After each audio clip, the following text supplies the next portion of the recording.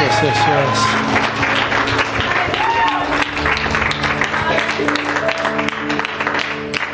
2 Samuel chapter 6. Again, David gathered all the choice men of Israel, 30,000, and David arose and went with all the people who were with him from Baal Judah to bring up from there the ark of God, whose name is called by the name the Lord of hosts, who dwells between the cherubim. So they set the ark of God on a new cart and brought it out of the house of Abinadab, which was on the hill. And Uzzah and Ahio, the sons of Abinadab, drove the new cart. And they brought it out of the house of Abinadab, which was on the hill, accompanying the ark of God. And Ahio went before the ark. Then David and all the house of Israel played music before the Lord on all kinds of instruments of fir wood, on harps, on stringed instruments, on tambourines, on sistrums, and on cymbals. And when they had come to Nachon's threshing floor, Uzzah put out his hand to the ark and took hold of it, for the oxen stumbled. Then the anger of the Lord was aroused against Uzzah, and God struck him there for his error, and he died there by the ark of God. And David became angry because of the Lord's outbreak against Uzzah, and he called the name of the place Perez Uzzah to this day.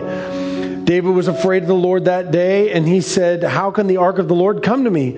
So David would not move the ark of the Lord with him into the city of David, but David took it aside into the house of Obed-Edom the Gittite. The ark of the Lord remained in the house of Obed-Edom the Gittite 3 months. And the Lord blessed Obed-Edom and all of his household. Now it was told King David, saying, "The Lord has blessed the house of Obed-Edom and all that belongs to him because of the ark of God."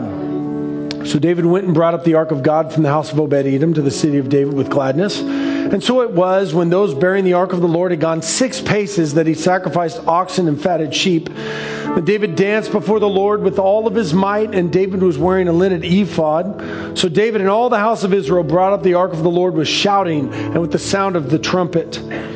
Now as the ark of the Lord came into the city of David, Michal, Saul's daughter, looked through a window and saw David leaping and whirling before the Lord. And she despised him in her heart. So they brought the ark of the Lord and set it in its place in the midst of the tabernacle that David had erected for it. Then David offered burnt offerings and peace offerings before the Lord. And when David had finished offering burnt offerings and peace offerings, he blessed the people in the name of the Lord of hosts.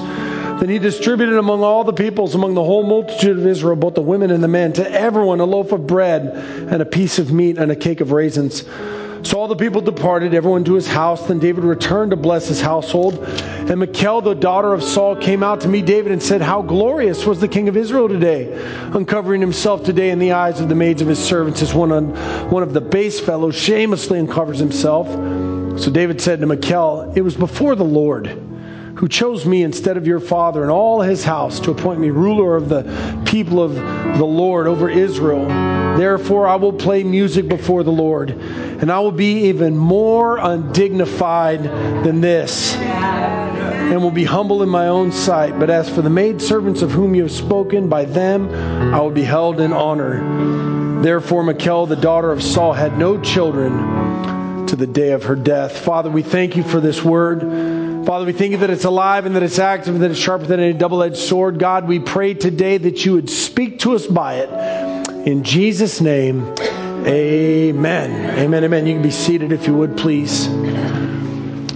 This is an interesting story that we're going through today.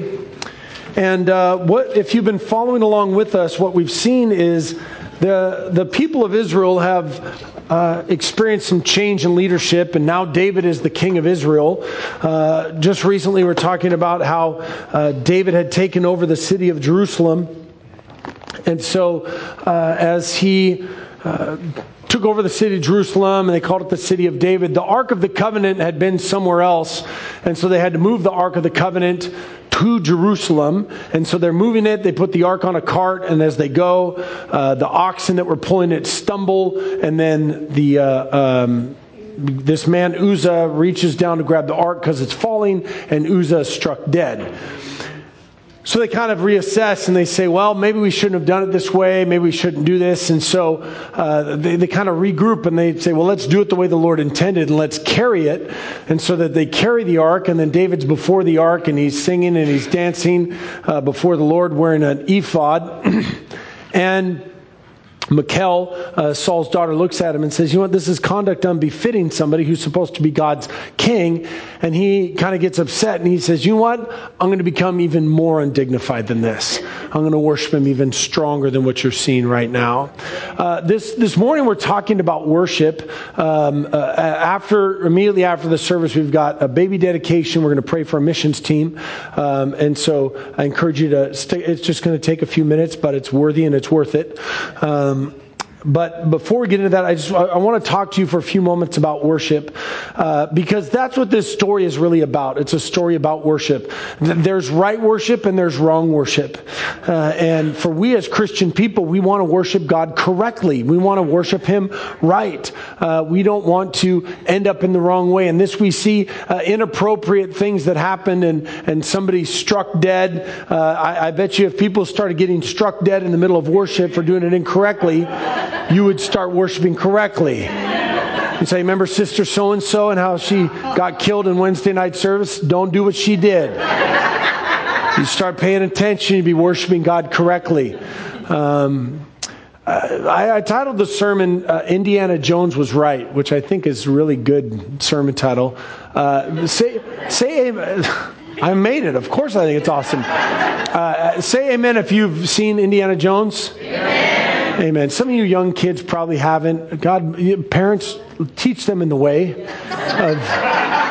when I was a kid, I loved Indiana Jones. What I didn't understand until I was older is that it's actually a story about stuff in the Bible. Raiders of the Lost Ark. Yeah. The Ark specifically in that movie is the Ark of God. It's the Ark of God. And so in that movie, if you remember the end, there's this scene where Indiana Jones is there with his gal Miriam, and he tells her, because they're going to open up the ark, and he says, Miriam, don't look into it, don't look into it. And everybody that didn't close their eyes, like dude's face melts, another guy explodes, and then everybody else dies.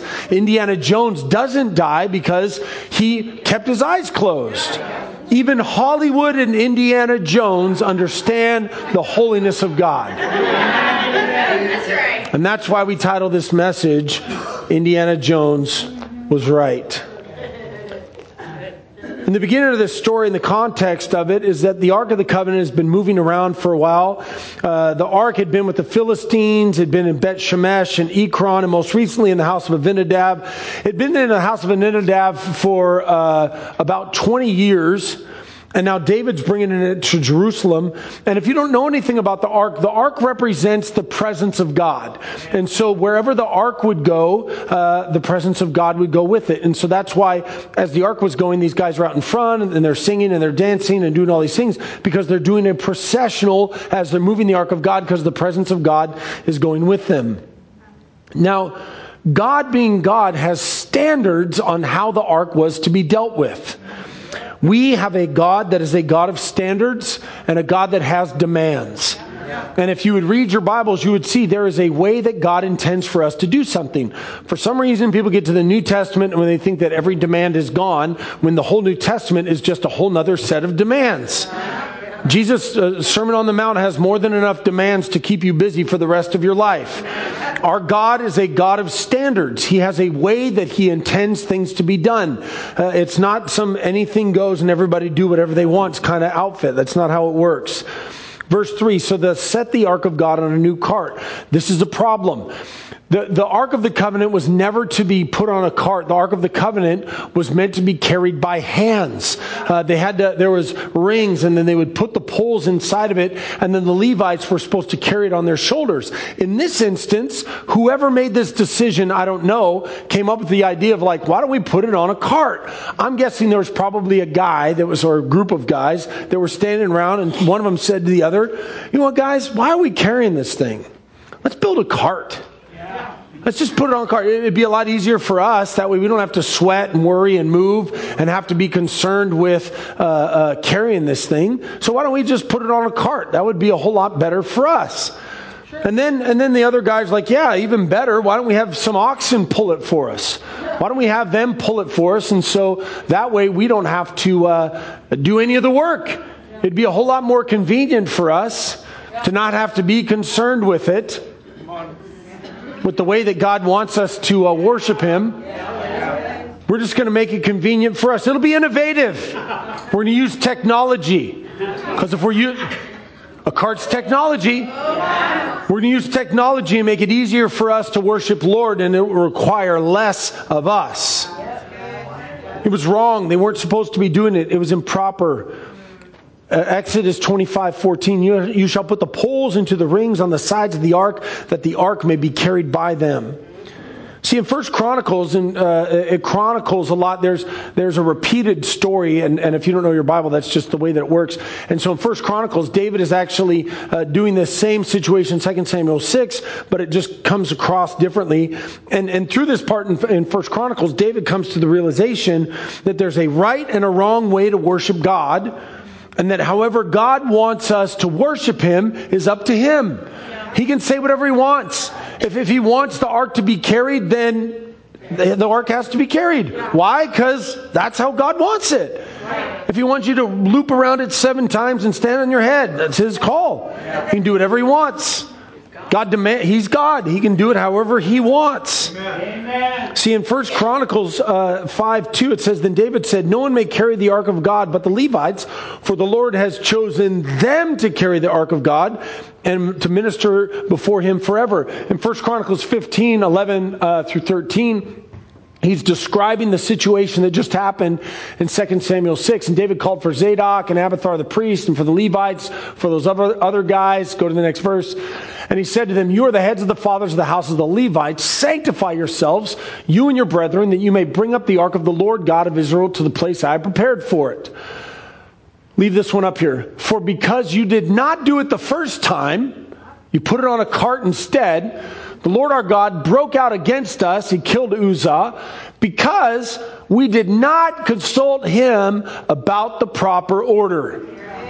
God, what do you desire for us? How do you want us to do this? We want to worship you the way that you want us to worship you, not the way that's convenient for us.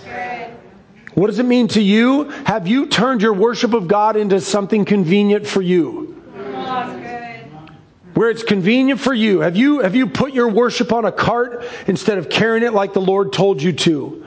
See, because the issue with the ethos of the American church is that we want our worship the way we want it. We want it to sound how we want it to sound. And we want it to be the way that we want it to be. And so when it's not, we get upset and we don't do it the way that God wants it.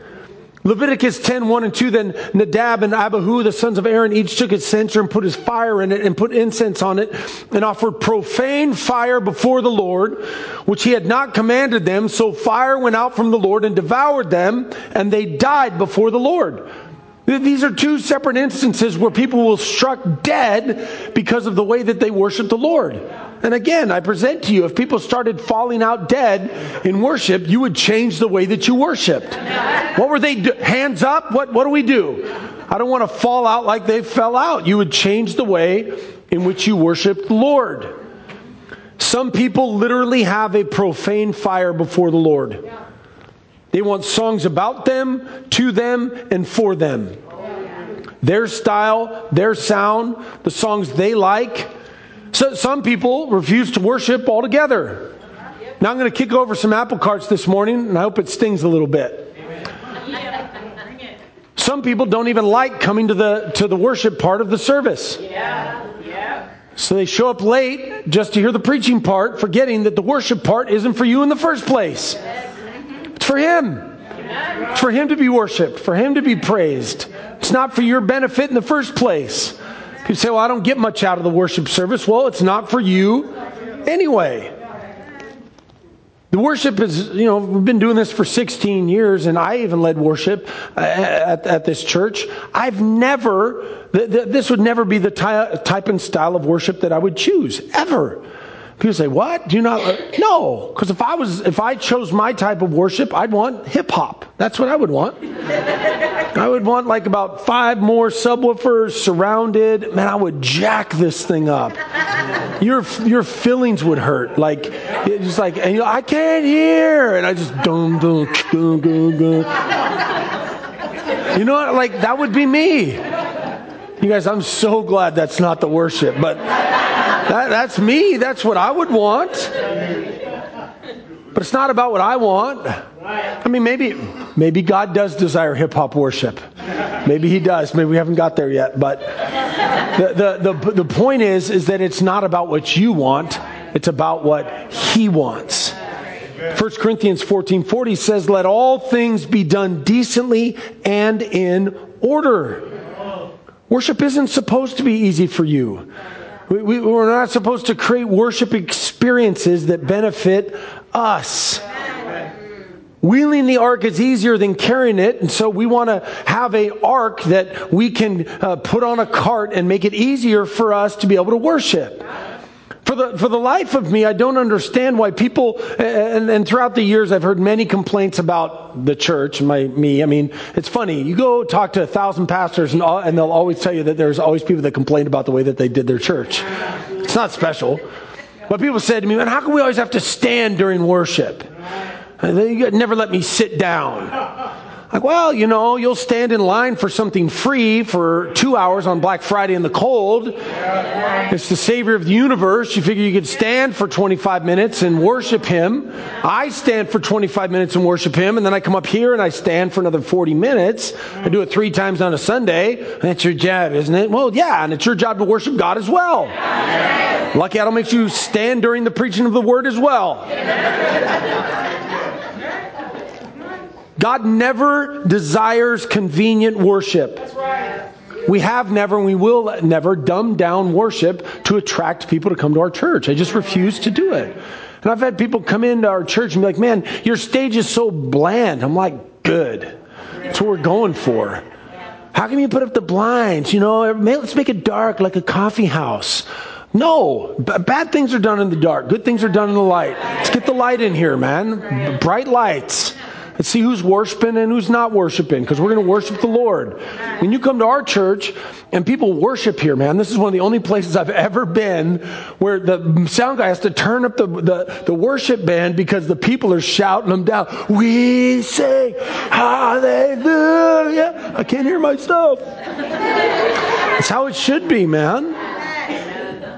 1 Chronicles 21:24, then King David said to Ornan, no, but I will surely buy it for the full price, for I will not take what is yours for the Lord, nor offer burnt offerings with that costs me nothing. We don't want to give God our leftovers.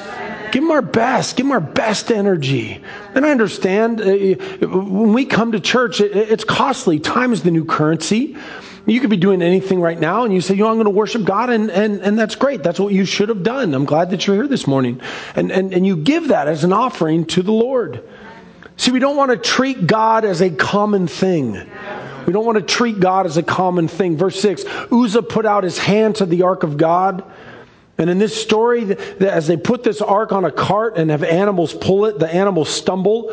And then Uzzah grabs it to keep it from stumbling, and he gets struck dead for touching it. He gets struck dead for touching it. No one was supposed to touch the ark of God.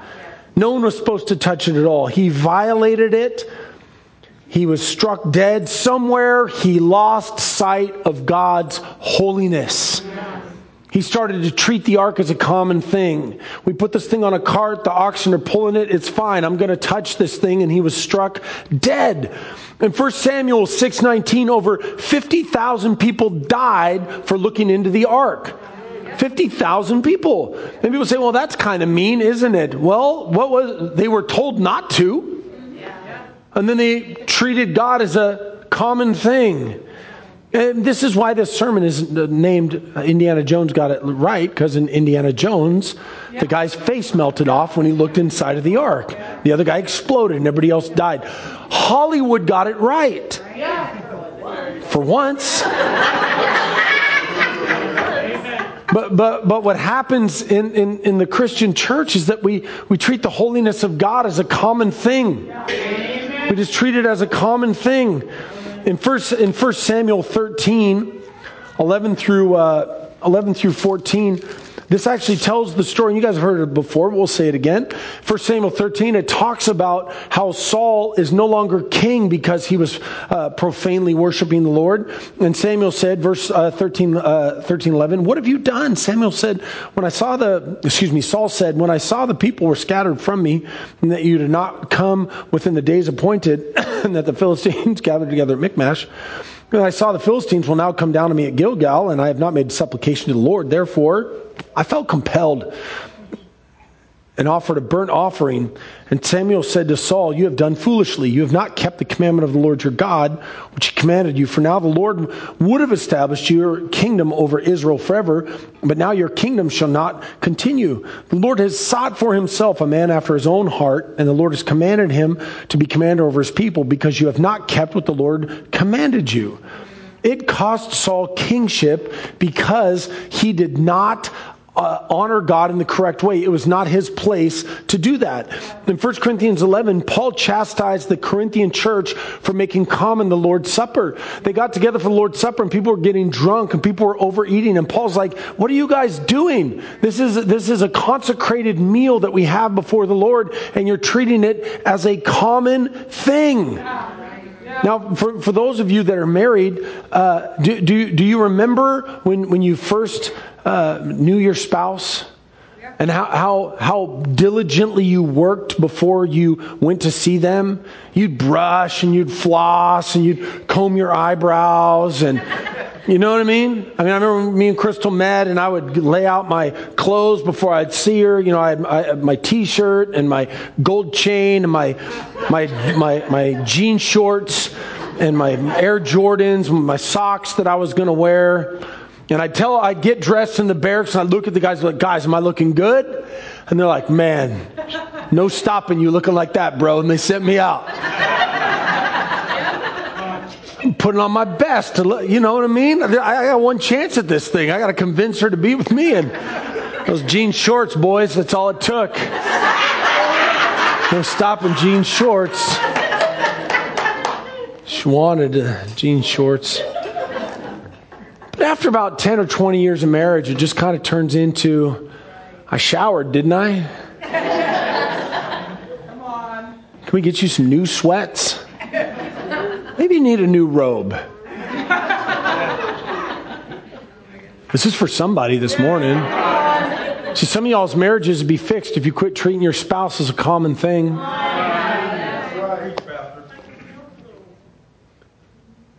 Isaiah 46:9, remember the former things of old, for I am God, there is no other. I am God, and there is none like me.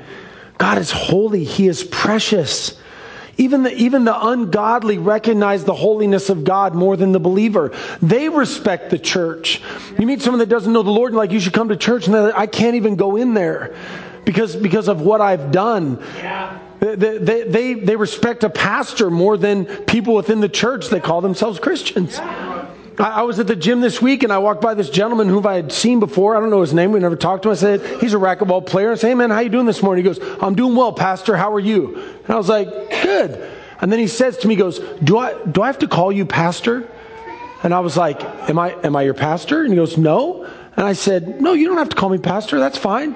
He goes, I just want to respect who you are and what you do. Amen. That's good. And even go to church. But people treat the things of God as a common thing. Yes.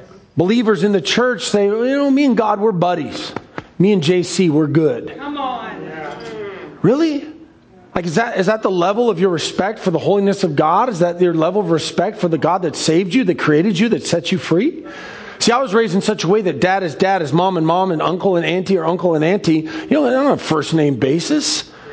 Jesus is my friend, but he's a holy, all-knowing, magnificent God. He demands my obedience and demands my praise. Isaiah 29:13, therefore the Lord said, inasmuch as these people draw near me with their mouths and honor me with their lips, but have removed their hearts far from me, and their fear towards me is taught by the commandment of men.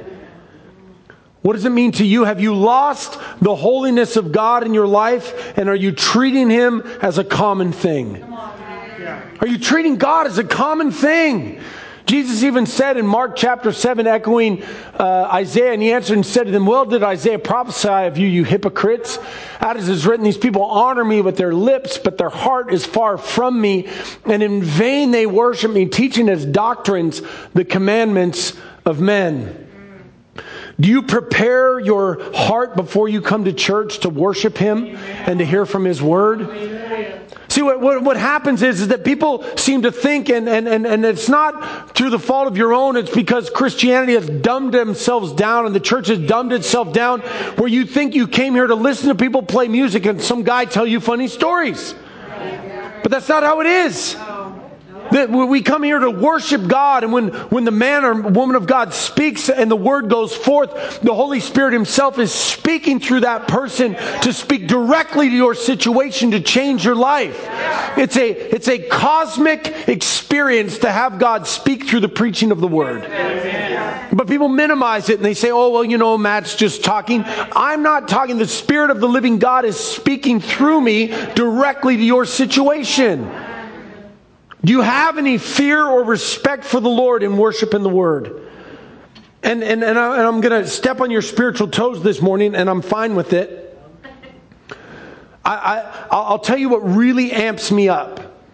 And what amps me up is people that come in late to worship, people that get up and worship, and people that get up and move around in the middle of the preaching of the Word. Man, it gets me going. And I'll tell you why. First off, I think it's disrespectful. I think it's disrespectful to the Lord. I think it's disrespectful to other people that are trying to either worship the Lord or receive from the Word, from the Word, receive from the Lord. Lives are at stake. Like there's people that need salvation and people that need deliverance. There's people that need to be set free. But we treat the things of God as a common thing and figure, well, it's just about me. Like who cares if somebody does something, and it shouldn't matter. Like it's not a big deal. But they treat the things of God as a common thing. You would never think it well if we were in the middle of a worship service, and I wouldn't be sitting, I would be worshiping. And then in the middle of worship, I just kind of like, worship team's up here, just walking through. What up, Russ?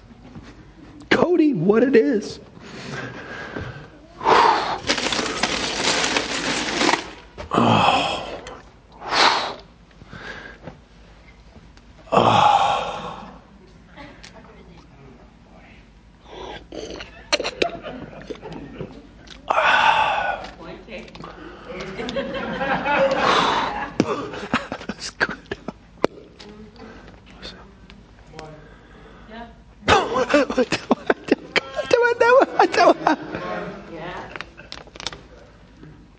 Let me do that in the middle of worship and see what happens to your worship. But people don't care. They're just like, hey, I had to go to the bathroom. I don't know if you figured out how it works, but this produces urine.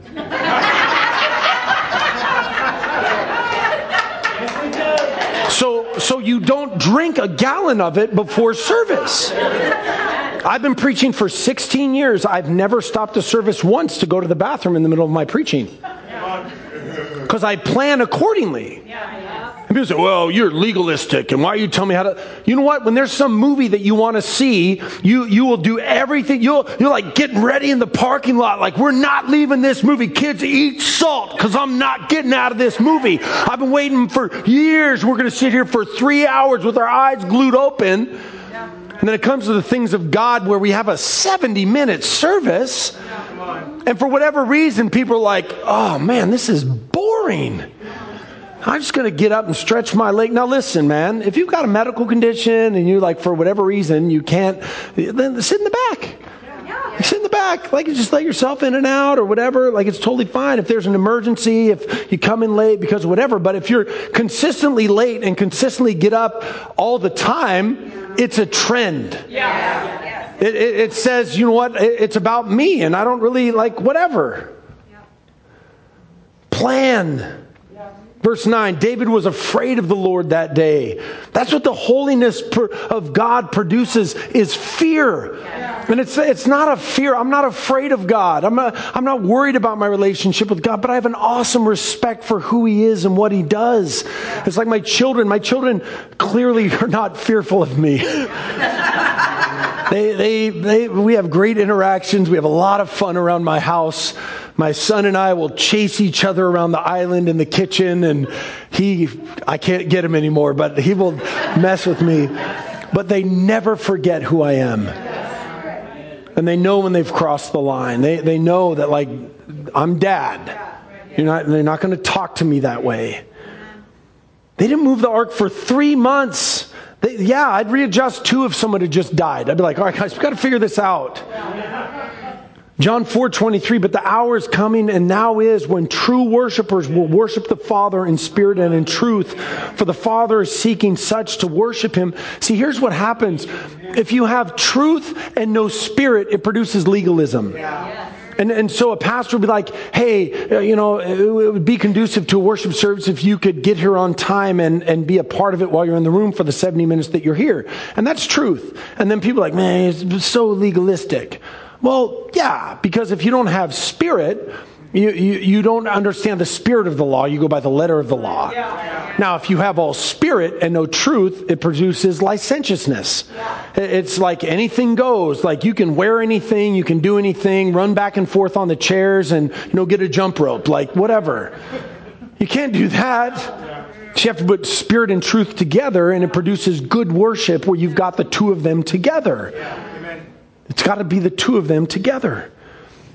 Got to worship with all of our might. Verse 14, then David danced before the Lord with all of his might.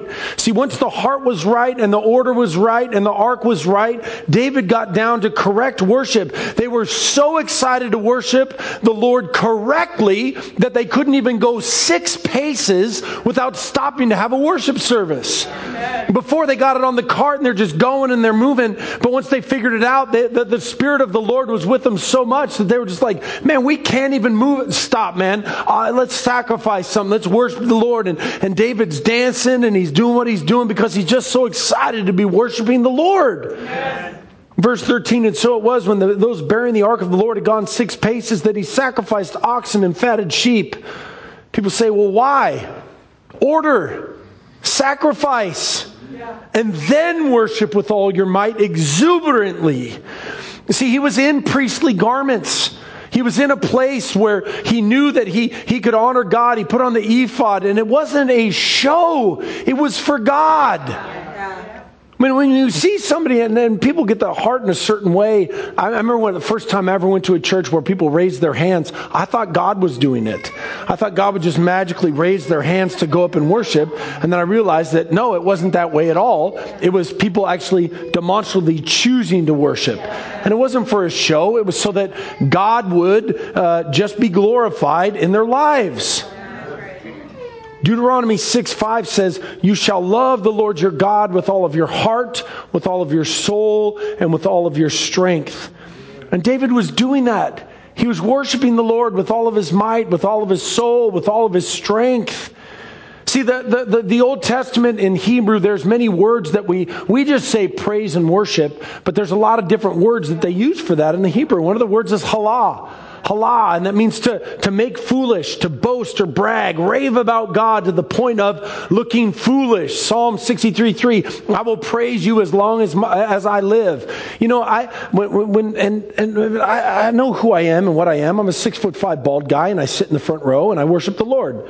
And people say, well, he's going to be in the front. He wants to show everybody. You know what, man? I've been a front row worshiping guy ever since I got saved. Because I got tired of looking at people that weren't worshiping the Lord. It's louder up here. It's easier to stay focused up here. We used to sit in the front when we were in a church with 15 people. I didn't even care. Amen. I've told you guys this story before. Kevin Berg and I went to college together at Seattle Pacific. I remember one time I was in a worship service there and a bunch of kids singing. And at the church I was raised in, after I got saved, we stood up to worship the Lord. And then I'm in this service where there's 600 kids and they're all sitting down. And I was like, sitting down with them. The Lord's like, how come you stand up when you're in church and then you're at this thing and you're afraid to stand up? You afraid everybody's going to look at you funny? I was like, dang it. And I remember I looked at Kevin and I was like, you know what? I'm never sitting down to worship ever again. Ever. Ask Kevin if he'd like to stand up and worship sometime. Like, hey man, you want to stand up? It's a real story. Kevin's heard the story before. And sometimes, man, you're tired, your feet hurt, your back hurt. And I'm like, you know what, man, I can stand for a few more minutes. I'll be fine.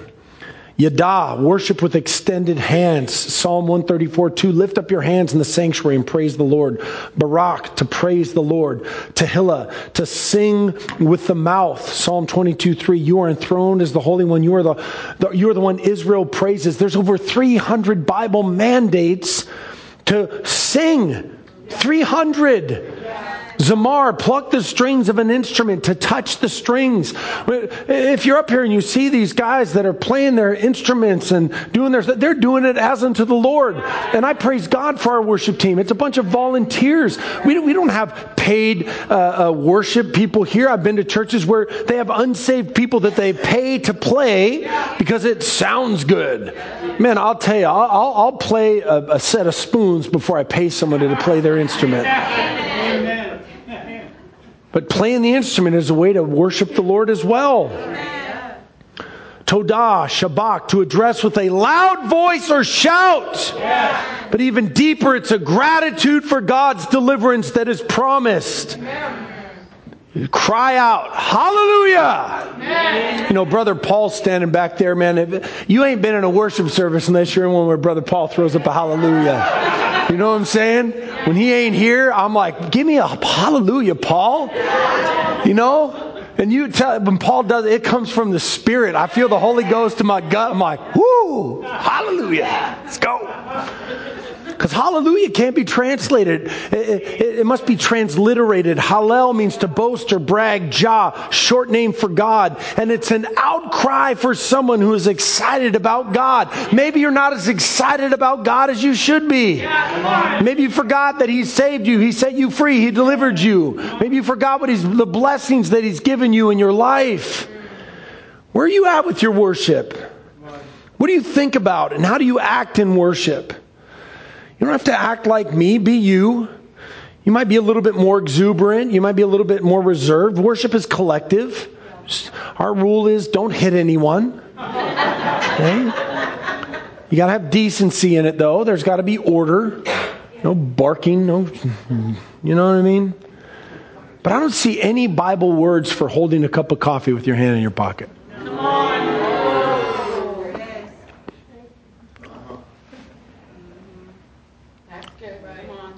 I just don't, man. And people say, well, I don't worship that way.